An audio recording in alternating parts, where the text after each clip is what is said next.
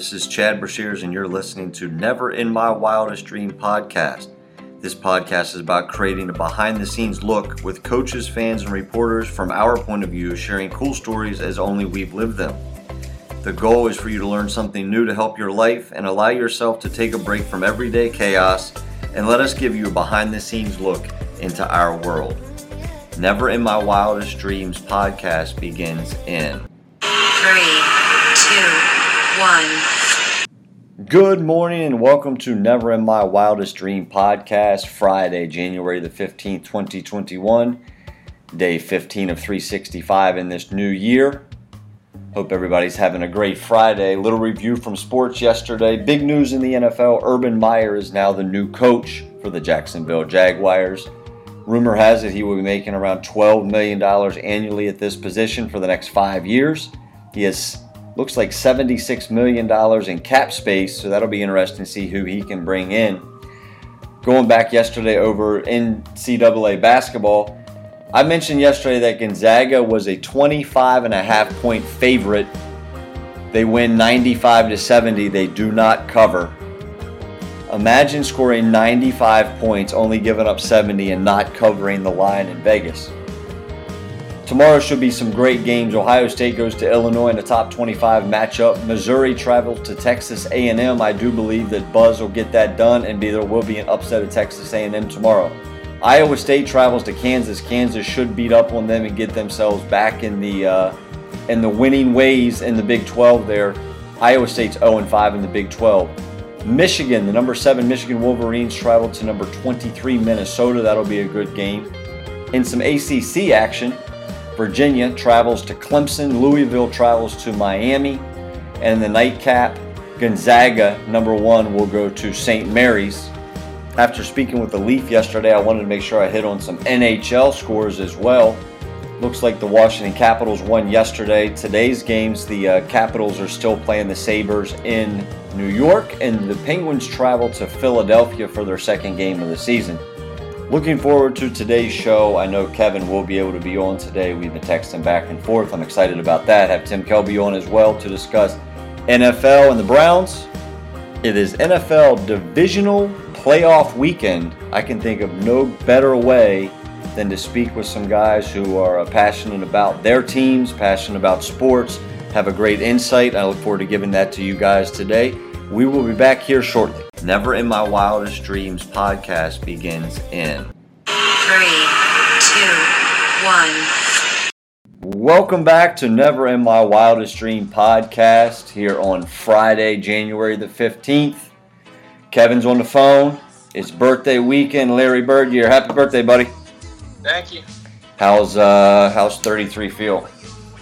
Not too bad so far. Haven't had too many aches and pains today like I normally do, but it's not bad. I'm sure it'll get feel a little older here this afternoon, a little later, a little bit more in the evening. Oh, as you get into your possible, like bullet drinking night or something. Yeah. Yep. Any plans for the weekend? Anything you're gonna do? I know we're getting together on Sunday for some food and hanging out, but what's tomorrow? Tomorrow, watching a game. That's right. 4:35 kickoff. It's game day. Game day. What's the weather going to be? Have you seen? I haven't looked it up. I know there was snowing up there a little bit today, and I know it's changed a little bit from earlier last week when they announced the times. I think it was a little colder, a little low, like 18 or something during the night there, but I think it's a little more warmer, so it might be, 20, 25 now rather than 18 or in the teens. But wind chill factor is going to be a little chilly for people coming from LA for sure. Saturday, there is a morning to early afternoon snow shower is the call. Chance of snow is 50%. It's going to be 27 with 10 to 15 mile an hour winds, which means it's going to be cold. I know Jared Goff was practicing yesterday with gloves. Saw that on ESPN. He's wearing gloves to see if he can get a good feel on the football while they're doing their wet football drill. Do you remember watching Pat McAfee? Yeah, I was going to say, you remember watching Pat McAfee? Aaron thinks that's the best drill ever invented for football players. Yeah, he loves that drill. As he politely said, that's the stupidest drill I think anybody's ever come up with. Yeah, because the ball's not going to be soaking wet like it's coming out of a bucket. Yeah, not at that level. Hey, I don't know what wearing gloves inside of 70 degrees is going to do for you either. Be able to hold on to the football, but what do I know? Well, here's the thing, and I had a couple notes jotted down that we could chat about while we were getting on the show. But one thing that I think both you and I have had our battles of injuries and different things that we fought through during our careers, and you got the thumb with Goff, you got ribs with Aaron Donald, and you got Kupp's knee. We'll hit on all three of them. I know what it's like to have a jammed finger or have, a finger that's just not feeling right. And, obviously you played baseball in February, and that's, the best time to ever play college baseball is, February the 15th when it's, just as cold as it's going to be in Green Bay throwing stuff. His hand can't feel good holding that football in that weather tomorrow. It just can't. Yeah, especially with you broke your thumb, but yep, I did. Coming back with 3 pins in it, and back within 3 weeks and surgery, and just say shy of a month of whenever he broke it. That's a quick turnaround, and being able to hold on to a slick football that's now potentially snow involved, and be a little wet, a little moisture, a little humidity, and that's going to be tough and be different. I saw something. I think I forget who put it up, either NFL or who, that said that he has had no games under 30 degrees. He's had no touchdowns and 5 picks. Right. So hopefully that continues, but it's going to be some guys are a little shell shocked, and I wish it was colder, but for them, coming from LA, it is cold. In your lungs, talking about Aaron Donald and his ribs. Rib cartilage. I've never had any rib injuries that I can remember. I know I hurt my ribs a little bit in high school, but nothing to the effect of what those guys are doing. And, him being able to, breathing that cold air in and expanding those ribs is going to be hard for him, I think. I mean, I'm a big guy when it comes to, like, hot weather. I'm a beach dude, Jimmy Buffett, tanning, that whole gambit is 89 degrees in LA today. Yeah, that's like perfect weather for all of that stuff. Green Bay. And in Green Bay, it's snowing. I mean, that to me is a big difference. And I don't give a shit what time your flight takes off. You still got to land. I'm sure they're going to land in Appleton and probably drive up. I don't know if they have walkthroughs or anything like that. I don't know how the NFL works, but yeah, when they land in Appleton today or tonight, it's going to be a nice, cool evening for the Rams. I brought up Aaron Donald, and I've never really hurt my ribs per se, but I did hurt my shoulder in college. It subluxed, and I was fighting through a screen, and it subluxed. And I just remember the pain that went through my side, my chest, my my back, and I can only imagine it's a similar situation. Hurt to breathe, it hurt to move. Your core, as you know, as a baseball player, is your key point of everything when you're an athlete and you're athletic. So, I mean, for him to have to go breathe different air, a little bit cooler, a little bit sore, I mean, will he be effective? Yes, he's that good. Will he be effective the way he was in Seattle? I hope not, but I also have looked at enough of this to see that he probably will not be. Yeah, I tend to agree. I hope he's not, as effective as he was in Seattle. But I think Seattle also kind of skated by for a number of games this year. I think when I looked it up, there was 11 games that they won by touchdown or less. Mm-hmm. So, I think they skated by, weren't really as good as they thought. But it's on the flip side, you look at Aaron Donald and how impactful he is, but they lost to the Jets. So, I would be a tale of two teams maybe, but they have the number one defense and scoring defense, and we have the number one scoring offense. So there's a lot to go with that, and they have to come into Green Bay and play. And like you said, it's going to be colder, and all those more, kind of a little more respirations he's going to have, and kind of moving them ribs out more, and his lungs expanding. I would think that he would be hurting a little bit, but then again, I'm not Aaron Donald, and I don't know what his pain tolerance is and how he's going to transpire. But I think he'll be effective, but hopefully not as effective as he was. Will be interesting to see how many shots he gets in his side there. I pulled up the Rams schedule here just to kind of have an idea of looking at things a little bit. Here's why it possibly is a scary game to a point. They beat 4 playoff teams this year. But then their losses were Seahawks, Jets, 49ers, Dolphins, 49ers, and Bills. So, they're so far up and down. It's just going to be interesting to see what McVay has them rolling and all that kind of stuff. Cam Akers actually has been rushing pretty well, so it'll be interesting to see if we can not let him be, Dalvin Cook and make him more, Derrick Henry. And then Cooper Kupp, he hasn't practiced this week. From what they were talking about on ESPN yesterday, he has not practiced at all this week. He was not even part of the 9-minute stretch session yesterday. So that would be interesting. On defense, the one guy that they're so big on is who's the one cornerback who's saying he's going to shut down Devontae? Jalen Ramsey. Yeah, you know what? The last time somebody ran their gums like that, Aaron decided to turn them into a cookbook, and I have a feeling Jalen Ramsey's going to be really upset at the end of this game after Aaron goes right at him, because the best part about Devontae is he'll get passes early. I can only imagine that's what it's going to look like.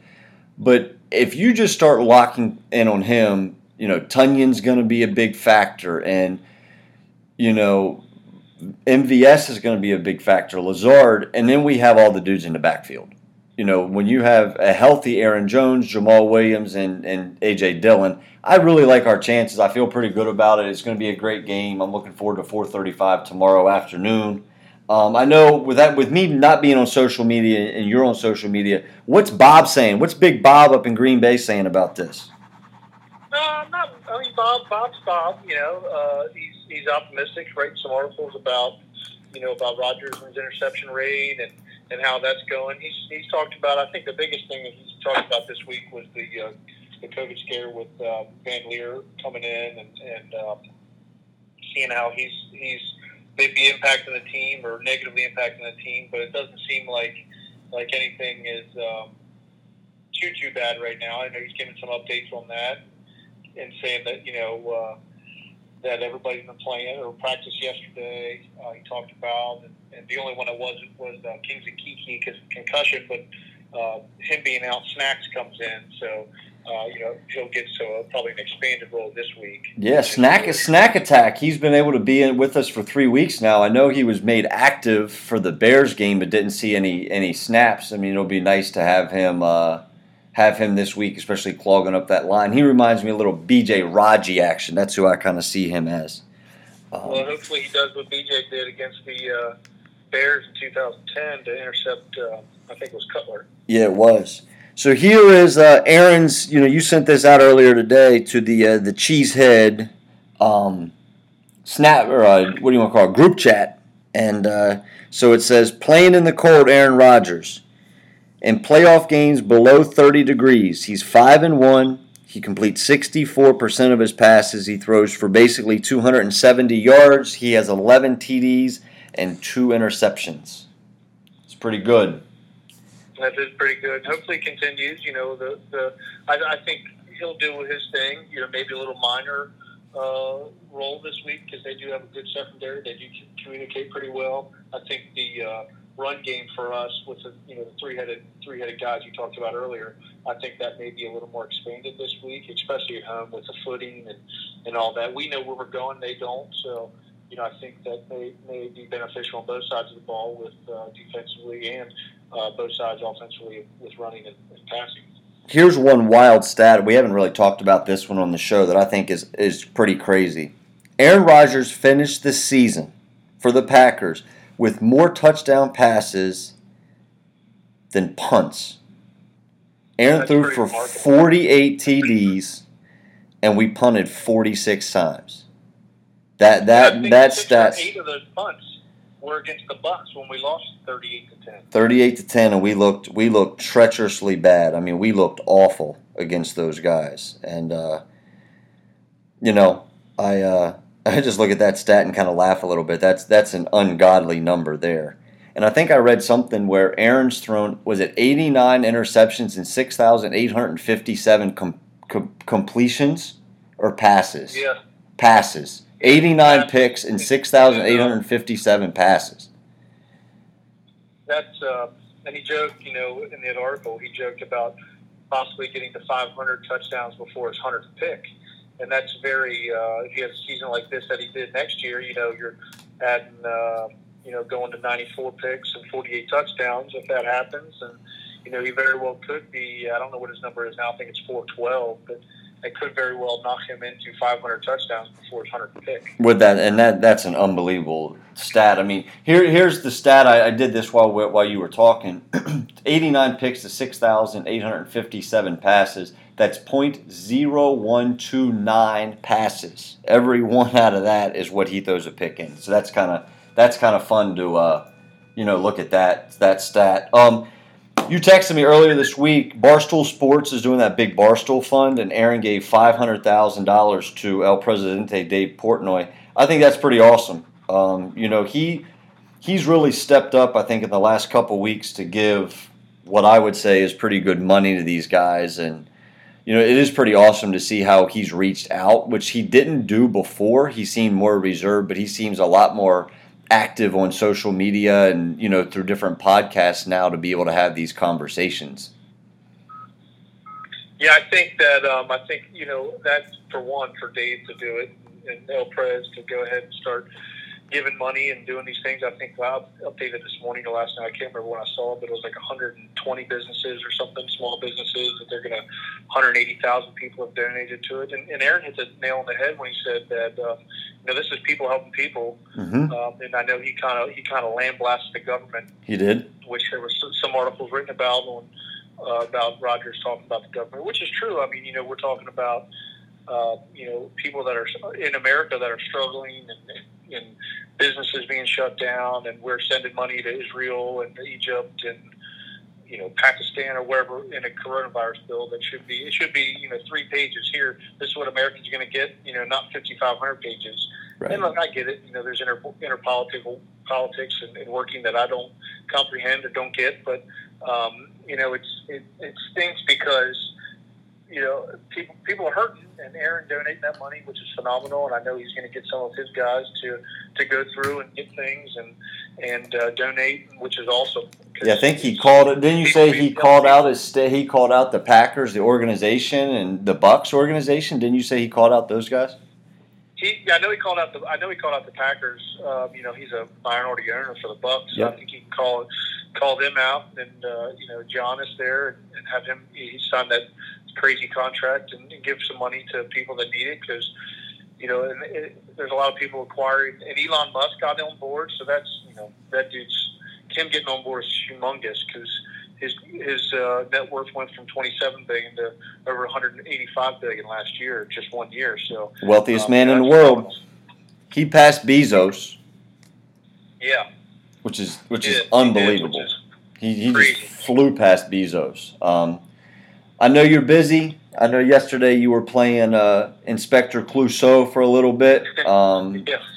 I know you're a busy guy, and I know it's your birthday, and I want to get you back to work. I don't want to get you in any trouble, but I appreciate you coming on the show.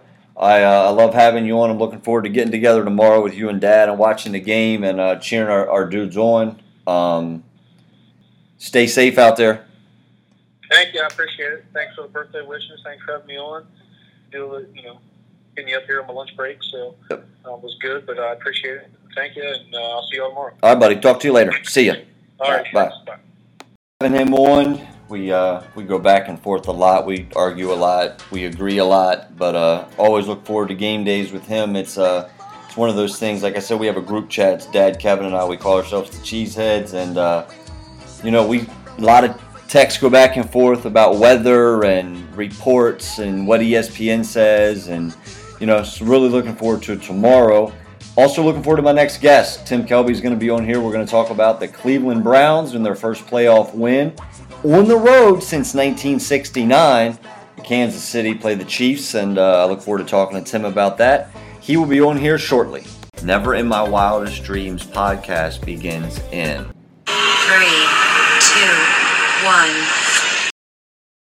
Back to Never in My Wildest Dream podcast. Looking forward to having Tim Kelby on here today. We're going to talk a little bit about Cleveland, the Chiefs, what Cleveland is like when they have big wins there in the city. High school basketball, college basketball, just kind of catching up on a whole little bit of everything, and I'm going to throw in Urban Meyer thoughts as well. So, Tim, thanks for being on the show. Certainly, good to be here. Hey, Cleveland. You know, I'm lying in bed watching the game on the television. 14 seconds in, hike over Ben's head, and I'm thinking, God, they're going to get like a safety and not a touchdown because they couldn't fall on the ball fast enough. What was going through your mind? I'll tell you what, I jumped up so high. Thank goodness I wasn't in a bar because I would have knocked a couple of bottles over. With that, I couldn't believe it. It was ecstatic. Happiness, joy, everything. But at the same time, I'm thinking, oh, this kid has got. Oh boy, too good to be true. Right. Feeling. But that just set the tone for the Browns. I mean, it goes too good to be true, and then you get I don't know. I went downstairs to get some food, and I came back up. It was 14-0. What exactly happened when Big Ben stepped back out on the field? Was it a turnover? It was a tip pass. The tip pass interception. Yeah. And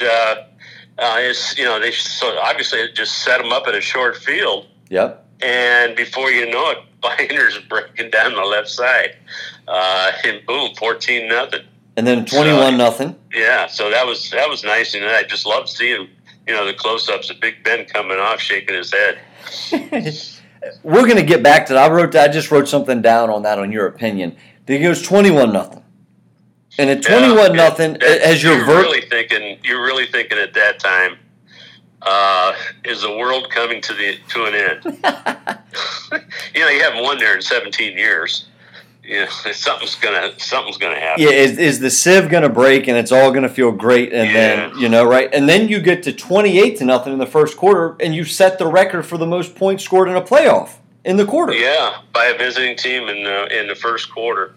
And I started thinking when they hit 28, I started thinking right away the Tennessee game several weeks ago down at Tennessee. Yep. The Browns had a 35-3 lead, and everything just clicked for them that day. Right.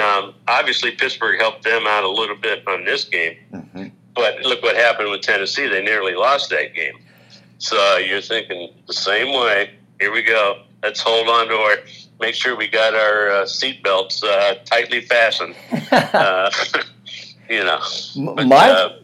28 points. Here's my thought. I'm like, God, get to like 31 or something. I'm going back to 28, and I'm thinking New England and the Falcons, like that 28 point just has like a little dirty taste to it. Mm-hmm. Just get to some other number than 28, right? Well, I thought 35. I was thinking 35. Because they got the ball coming out to start the second half. Right. And I'm thinking, if they can get down there and get 35 on the board right away, then I'm feeling better. Right. But obviously that didn't happen. And, I was surprised at how loose the Browns became on defense in the secondary. Mm-hmm. No wonder Roethlisberger threw 60 times. I mean, all he had to do was look for 9, 10, 11 yards over the middle. Right.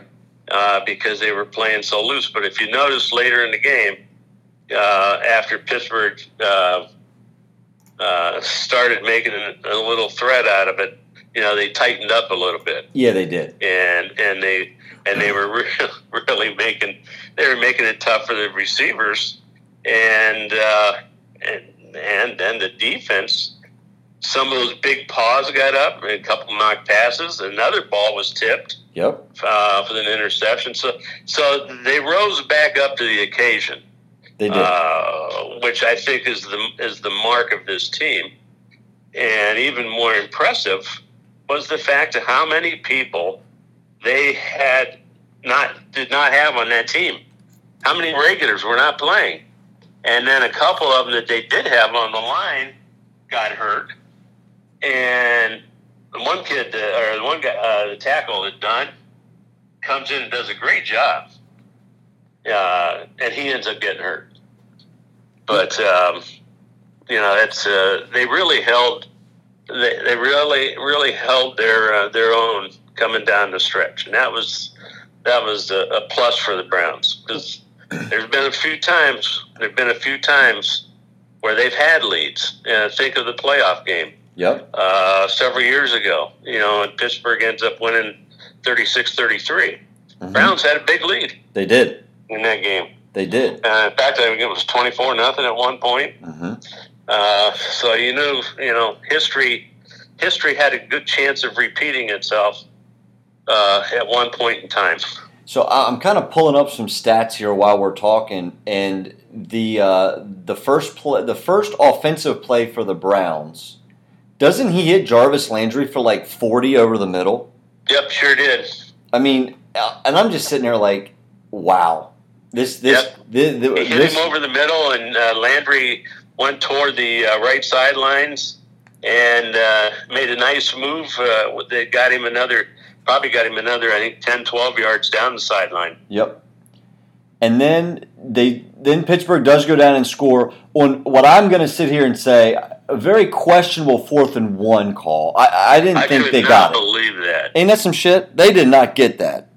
They didn't get it. That was that you know. There's a point in time, no matter where you're at in the game or where you're at on the field, you got to trust your players. Yep. And that really was something that was a shocker. Yeah, it was.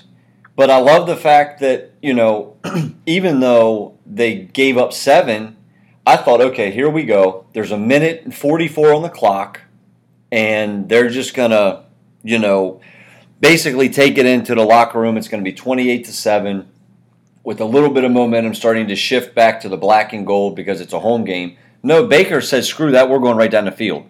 And he does. That's not his style.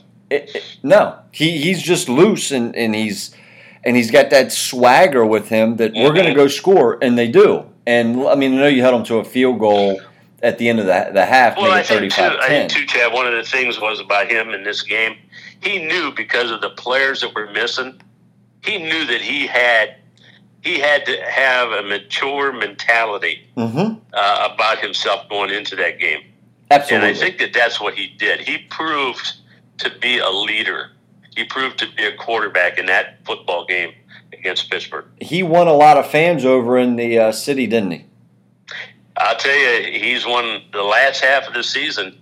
You look at all the talks, sites from Cleveland and all the stories, is that a lot of the things that have been talked about the fans, did we make a mistake? Who can we get rid of? How can we get rid of him? Right. For who? The first half of the season.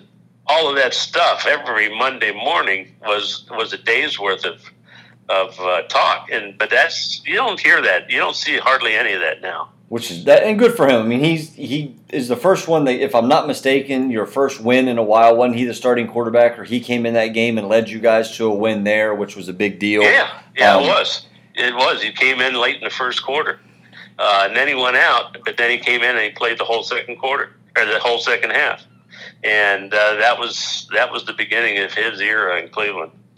So I'm going to fast. He's making everybody forget about the Tim Couches. He is. And all those guys from the past, because goodness only knows that we've had a string of duds. I remember when I was on social media seeing the pictures of the Browns jersey where they have like every name who's been the quarterback over top, like it's just one below the next, But I think he's kind of cementing himself as a guy that really could be there for a while in that position. I actually think that and I don't think I'm forgetting anybody in between, but I think that he's got a chance to be the first long-tenured quarterback in Cleveland since Brian Sipe. Wow. I don't remember any others in between there that have had success since Brian Sipe, and that was an unfortunate. But that's another discussion of the Ice Bowl game against Oakland in the championship. But that was a Jack Tatum day. Yes, it was. You remember him? Yep, I do. Yeah, Tatum blasted the game away from the Browns. Yeah, right did. in front, and I was right in front of it in the dog pound. What's it like sitting in the dog pound? 2 degrees that day. What's the dog pound like? Well, the new one is not nearly like it was in the old stadium, because the old baseball stadium, municipal stadium, the field ran from home plate straight out to center field bleachers. Okay. And so they were. I mean, you take the back of the goalpost, and the front row of the dog pound on an angle downward was like maybe 15 feet away from the back line of the end zone, and it was humanely. It was out of this world. Probably on any given home game, half the people in that section were all garbed up in any kind of thing that they could think of. It was unbelievable. You talk about harassing players from the other team and hounding players. I mean, that was a great place to be. And sometimes, there would be people from opposing teams that would manage to get tickets and get in there. Oh, you ever taken their lives in their hand? Ruthless, now, wasn't it? At the new stadium, now at First Energy, it's in the same premise down on the right hand side. Right. Going, it sits back a little bit more, but it's the same idea. But it's not separated. It's not the old dog pound. That was it. You were down there and you were by yourselves and going up the scoreboard. But now it's part of this. It's part of the stadium, and it's wild. But it's just not like it was in the old days. But now it might change now. I tell you, if they keep doing this, it might change. So it will. But I'll tell you one thing. The town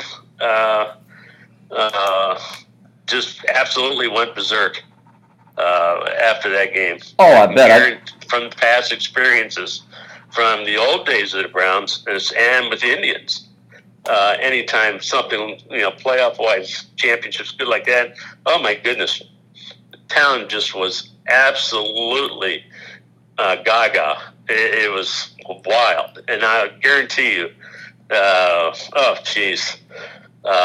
downtown at the square and Flannery's and the warehouse.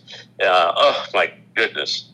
Now, have you heard from anybody? Hundreds of people that greeted them, because normally they would bus to Pittsburgh for any given game, but this time they flew on a charter. Okay. Because that allowed them a little bit more time at home.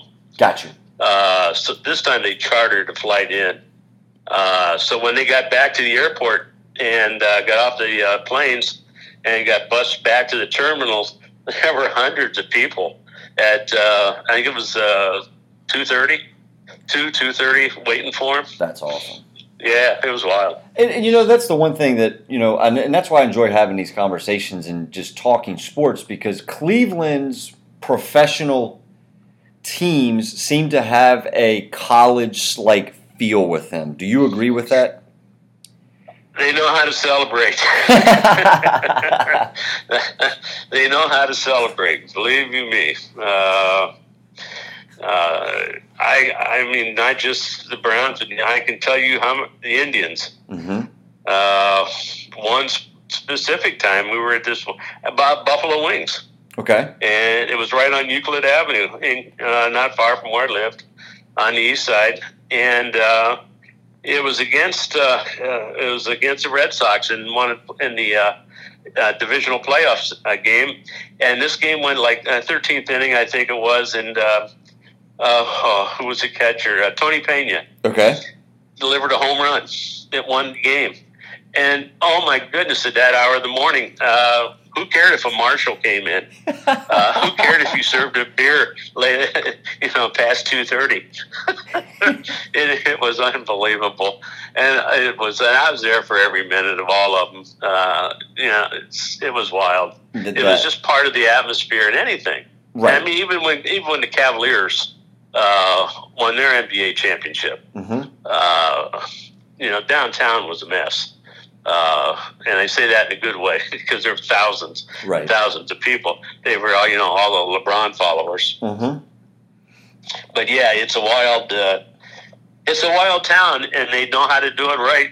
I can tell you, way back when the Coliseum was first built, when the Cavaliers came in. Yep. They were able, after it was built, they were able to move from the old arena downtown, which sat 8,000 people.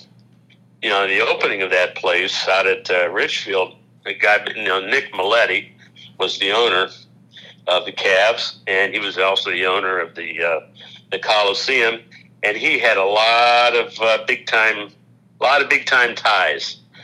And so, who opened up the very first event at Coliseum was old Blue Eyes, Frank Sinatra. Really? Yeah, absolutely. 22,000 people. And then there were some fabulous nights at that place that covered games and tons of entertainment that came in to that place. But eventually they decided to move back downtown. And that's when they built the arena next to the baseball stadium. In the baseball stadium, if I'm not mistaken, weren't they the first one to have like those toothbrush lights? Didn't they kind of that was a big thing with their cement? That stadium, right? You looked at them if you weren't familiar with them, you look at that going up, and you would look at those lights. And man, these things, how are they going to light a field? They're very unusual, but I tell you what, they fit in right in with the aesthetics of the ballpark. If people haven't seen the Cleveland facilities, the baseball park and the arena are right on top of one another. Right. And then is the Rock and Roll Hall of Fame pretty close too? And down the street about 3-4 blocks is the Rock and Roll. That's what I thought. One of the greatest treasures that you could ever walk through. And if you haven't been there, you have to go. I have not been there, and I'd like to go. I do want to go to that. And the thing about the Hall of Fames, you have the Rock and Roll, and then you go down south to Canton, Ohio. It's only 45 miles away. You go to the Pro Football Hall of Fame, and that's another that's another fabulous place to visit. And I remember from I was born across the street from what became the Hall of Fame. Okay. The highway there. And at the time when they built that 12 years later, it was one wing. It was one building. One little building, round building. It looked like a turnpike stop. Gotcha. But then eventually they kept adding wing after wing after wing. And they remodeled the whole front. I took my wife there last year before we were there several months before COVID hit. Mm-hmm. It's like 8 wings now. It's just unbelievable. And the Rock and Roll, which when it was first built was 1 floor. Okay. I think it's on its 5th now. Oh wow. Yeah, it's some kind of place, both of them. And aren't they building, if I'm not mistaken, didn't they build like a new or remodel the stadium there where they have like the Hall of Fame game or something like that? Didn't they remodel that not too long ago? Next door, yeah, they did. Fawcett Stadium, which used to be about 20,000, but it really was past its time. And that was renovated, I think 4 years ago. Mm-hmm. And that they really made a beauty out of that. It's absolutely totally modern facility, and that's where the annual every year. That's where McKinley.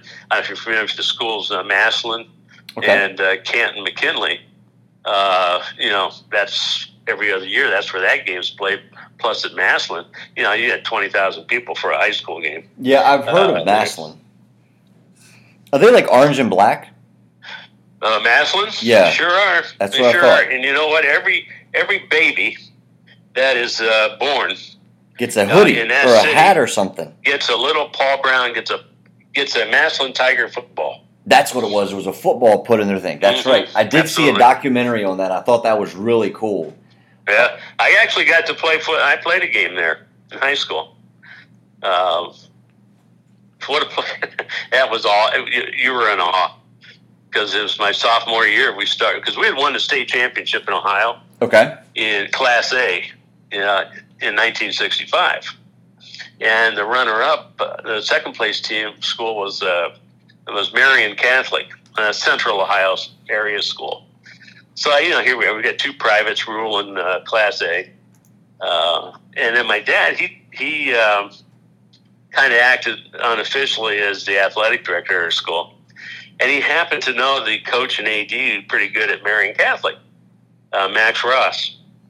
And he also happened to know the guys at Massillon and Canton Lincoln, who were scheduled to play the opener that year.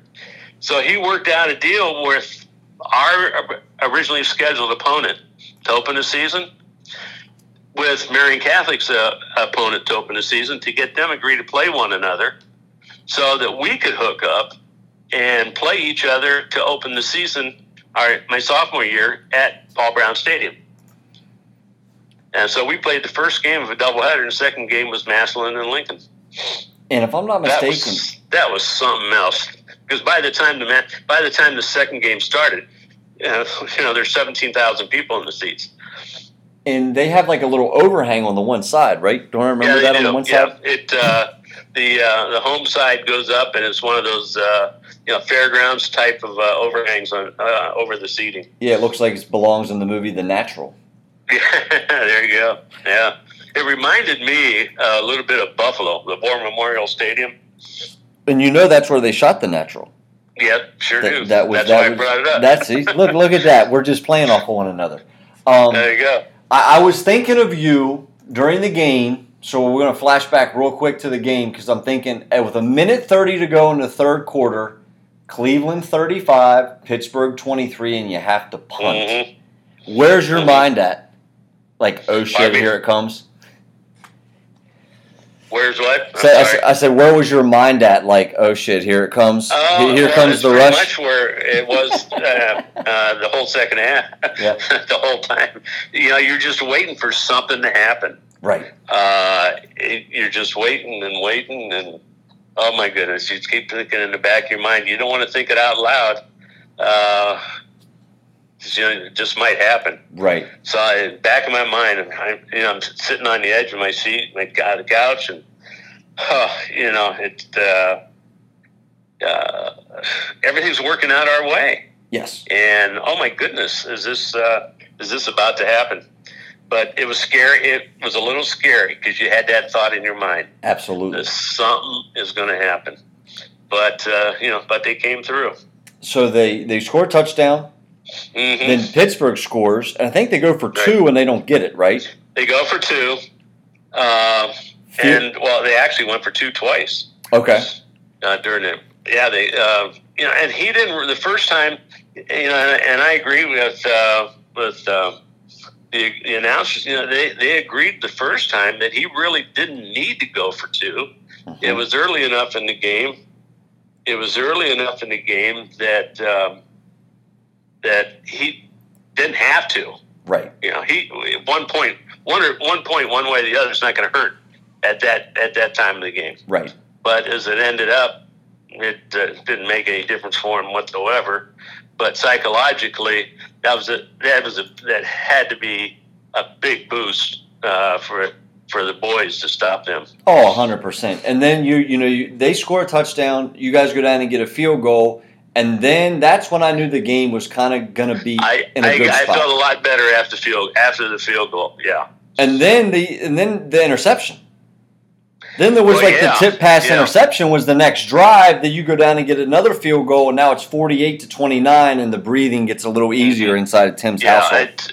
And I was, and the thing was about getting both of those field goals that. If they score a touchdown, fine. I just wanted a couple of first downs. Right. Move the ball. If you get in position, at that time of the game, you're thinking one thing. Get the time off the clock. Yeah. Stay in bounds and get time off the clock. Yep. How going into this weekend, how do you feel about Cleveland? What's your thought? What's your feeling for 3 or 5? I tell you what, Chad, there are several categories.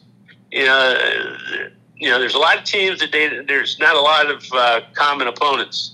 Correct. Down the line because Correct. of the way the NFL schedules. Right. But I saw a graph yesterday.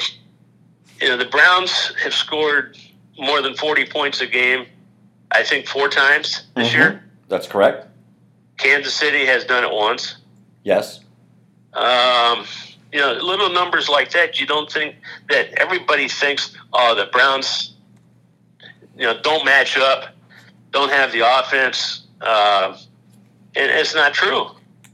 They're just as strong offensively as Kansas City, and I think the difference is, who would the ordinary player or the ordinary person, how many players can they talk about on Kansas City other than Patrick Mahomes? You got Mahomes, Kelsey, and probably you're going to have Tyreek. Is it Tyreek Hill? Isn't that his name? Yeah, and that's it. Yeah. So here's a stat I'm going to throw at you. I think what they're going to watch to do is that Kansas City could sideline them to death with a short pass. True. That's true.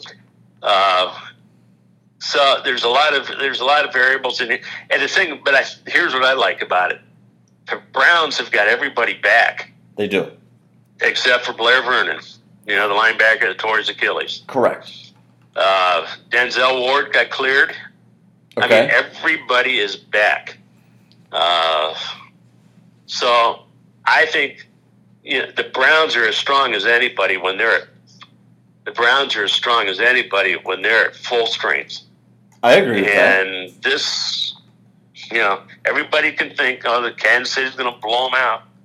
I don't think it's going to happen. So, I don't know if the Browns will win. I've got confidence that they can. So let me throw you some stats while you were talking. I was kind of jotting some stuff here that I'm reading. Okay, so by 2 touchdowns or more, Kansas City beat the Texans, the Ravens, the Patriots, the Broncos, and the Jets. Every other game is within Chargers 3 points. Okay, Yep. And then you go to the loss with the Raiders. And then you go the whole way down, Buffalo Bills 26-17, Panthers 33-31, Raiders 35-31, Buccaneers by 3, the Broncos 22-16, Dolphins 33-27. They have some holes in their defense. They do, and you can see right there looking at it like, that makes it a little interesting. I mean, everybody, and the best part, and I love this about Baker Mayfield, and I said it the last time you and I talked, his swagger. He plays exceptionally well, in my personal opinion, when there's no weight on his shoulders. Nothing to lose. Baker just cuts it loose, in my opinion. And he has nothing to lose in this game. That's possible, yeah. And, he's got big duties in front of him. He does. He's got a lot facing him. But again, like I said, he's going to have a full boat on his side. He's going to be able to go to a lot of people. He really is. He really is. It's nice that Stefanski will be back in the sidelines. He was back in camp yesterday. Okay. Van Pelt did a great job calling plays too. But I thought and I think that's a part of his staff and the people that he's got, that they're well trained. But it's funny listening to one of his press conferences earlier.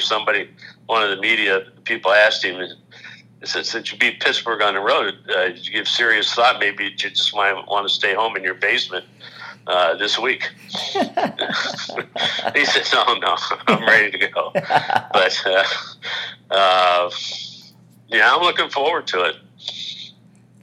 It's 3:05. You're the early game because I think they wanted to make the marquee matchup, which is the Saints and Bucks. Breeze versus Brady. That's the marquee game that everybody wanted to they think to it's boost. a marquee. Yeah, and I'm with you on that. I mean, I'm a Packer fan, and we're the first game going in, and I'm like, God, we should at least be like, in my opinion, and you could say, you're wrong, but on Saturday, it seems to me like the teams that get the bye should play on Saturday. So if they win, then they get a whole nother day of rest playing the following Sunday going into the conference. Yeah. I mean, it makes logical sense, but I also don't have the checks that Fox and NBC and ABC and CBS are sending in either. You know what I'm saying? So I thought that was cool. Before we get out of the NFL, what do you think of Urban Meyer going to the Jaguars? How do you feel about that move, and can he win there? Can he win? He probably can in about another 5 years. Yeah, it's going to take a little bit of time, isn't it? I was stunned that he actually took that because he has he's got a health history. He does. That's the main reason why he had to leave Ohio State. That's why he left Florida. I don't know. He must have. I'm sure that the Jacksonville people ran him through a battery of tests. Oh, I'm sure. Like they do players and stuff like that. But I was surprised.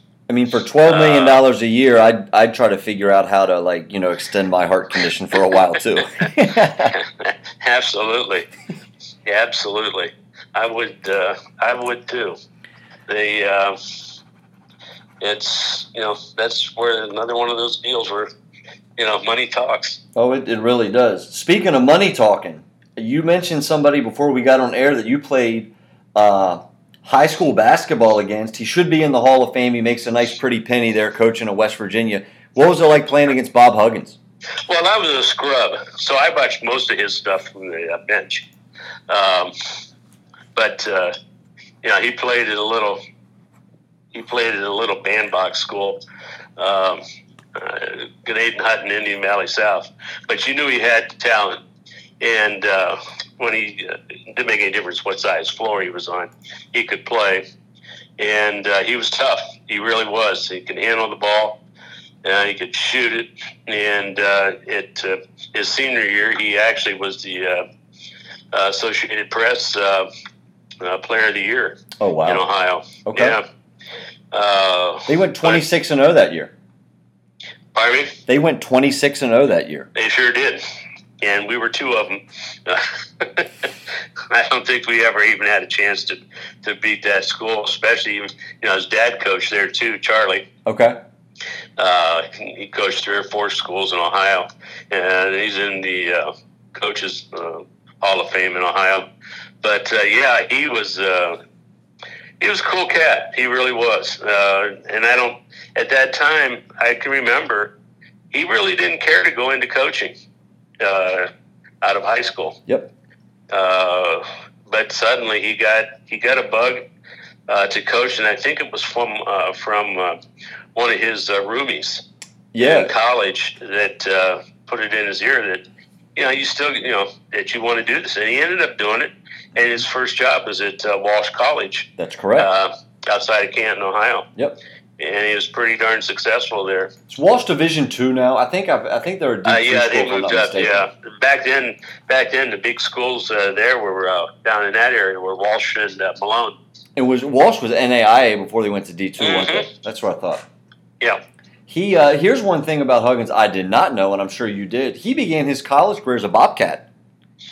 Yeah, he did. At Ohio University. I did not know that. And he transferred back to West Virginia. That's interesting. Yep.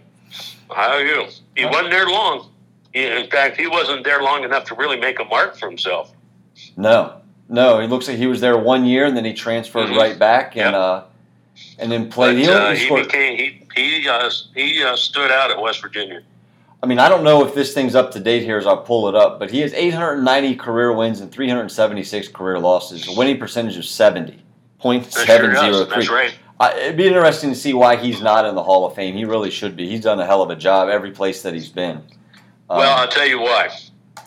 What I think one of the reasons is why he's not is that the voters probably still hold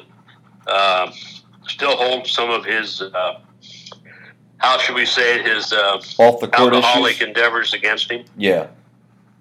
Yeah, I mean, I'm not going to throw him under the bus on this show, but I have been fortunate enough to share a couple different drinks with Mr. Huggins, and he's a very unique individual, and peer pressure is one thing that we talk about when we're growing up. Like, you get peer pressure. Peer pressure happens to adults too, because when you're called certain words about you're not drinking, and there's this little trash talk going on. Yeah, he was pretty good at that.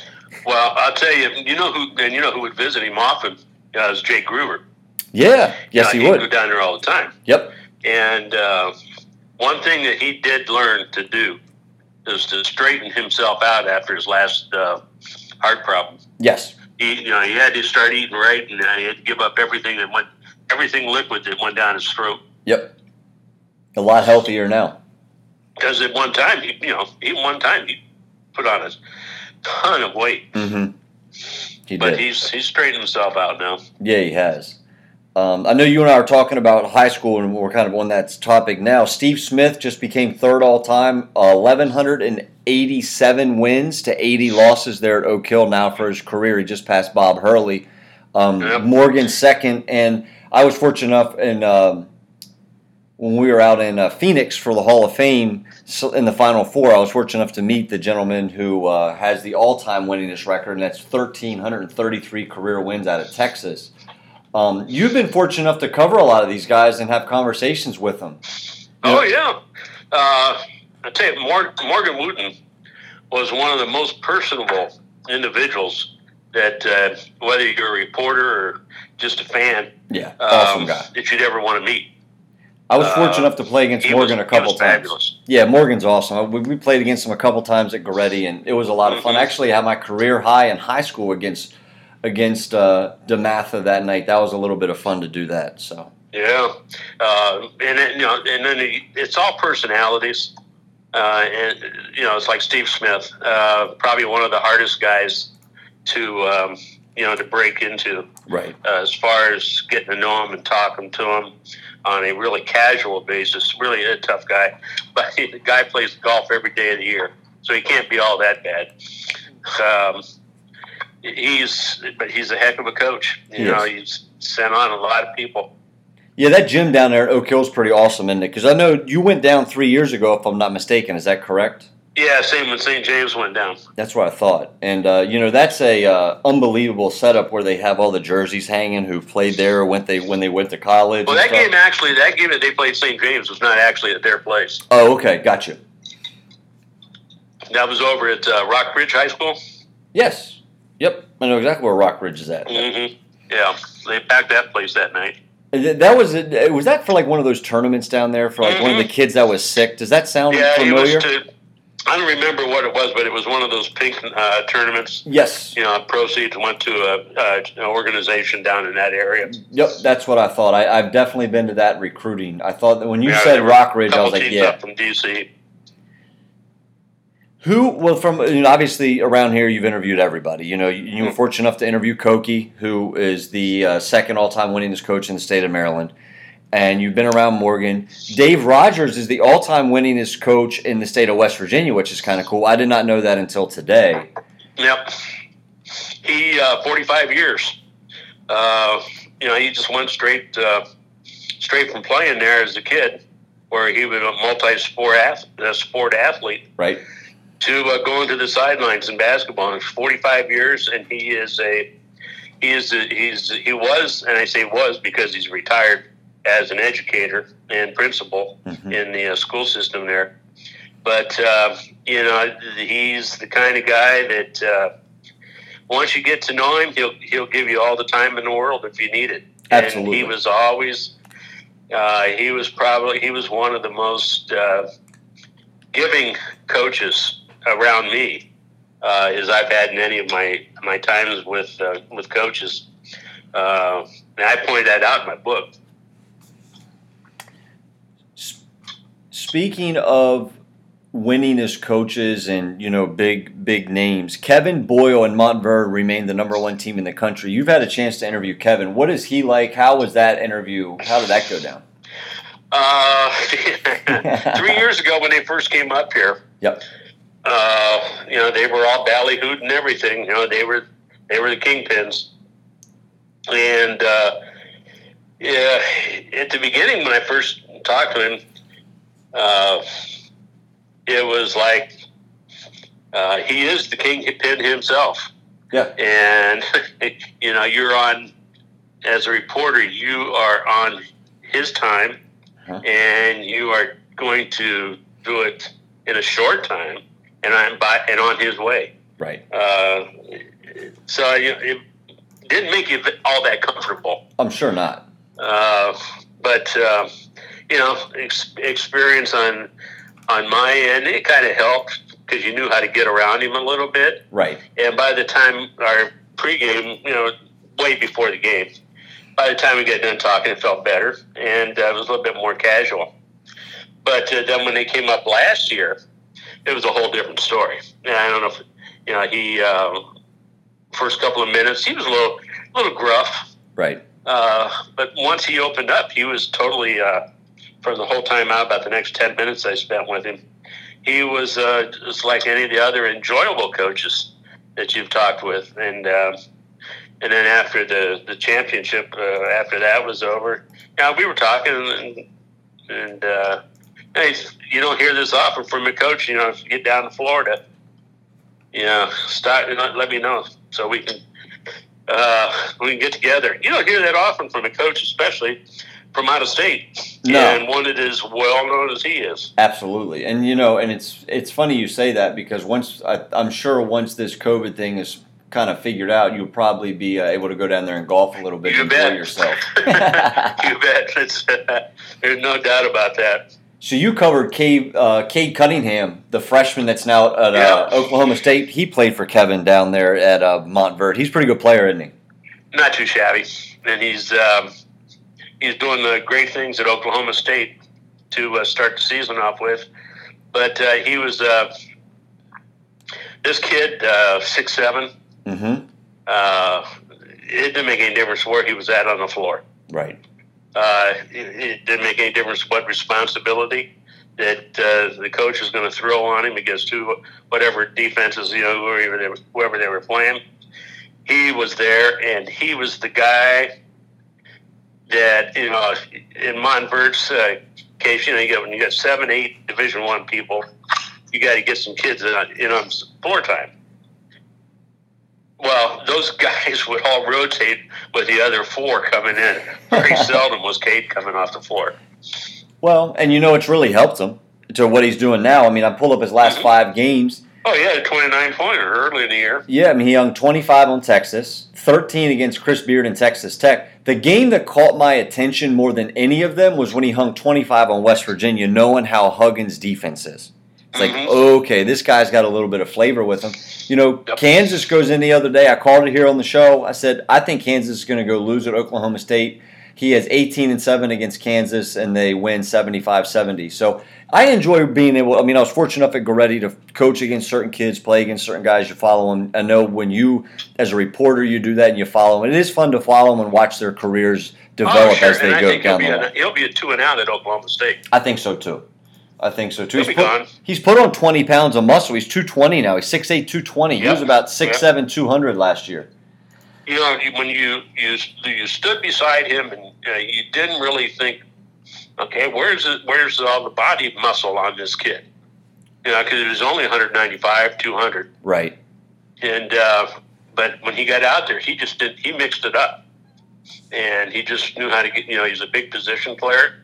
He got into position, rebounds, and he could find one thing about him. He could find the outlet pass, probably with his eyes facing the other way. Probably.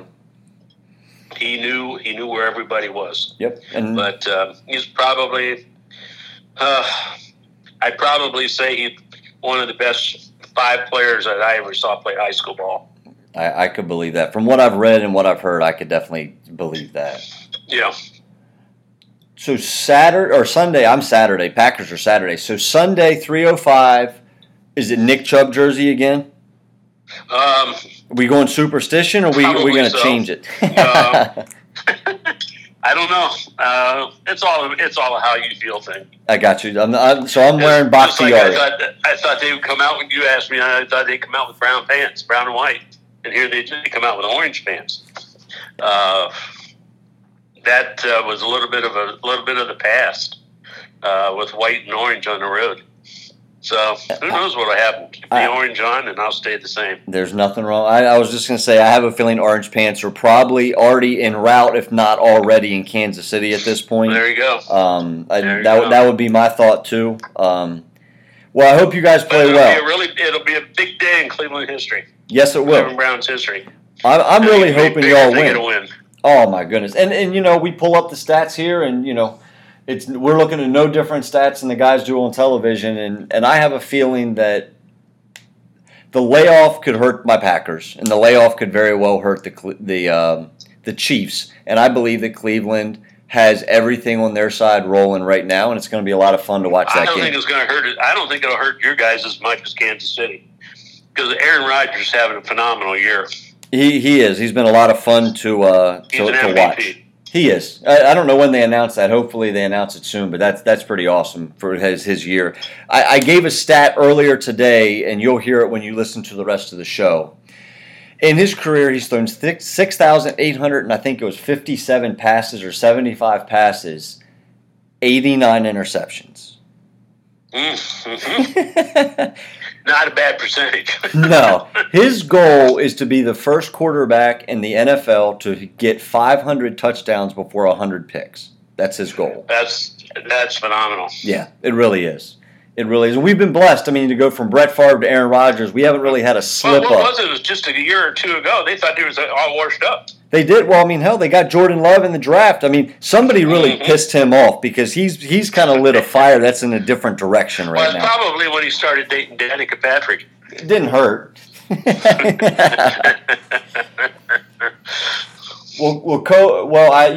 look at it and it's the coaching, and it took him a little bit of time to get out from Mike into Matt, and I think the coaching last year.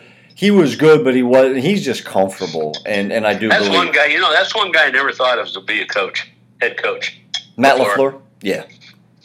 I never thought he would be. I mean, you're going to laugh. I'm getting my hair cut yesterday. I'm sitting in the barber's chair. We're talking sports, no different than you and I are right now.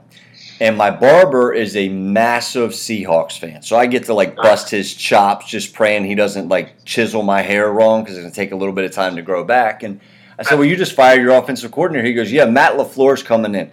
I said, my man, he's probably going to be coaching in the Super Bowl this year. He ain't going nowhere.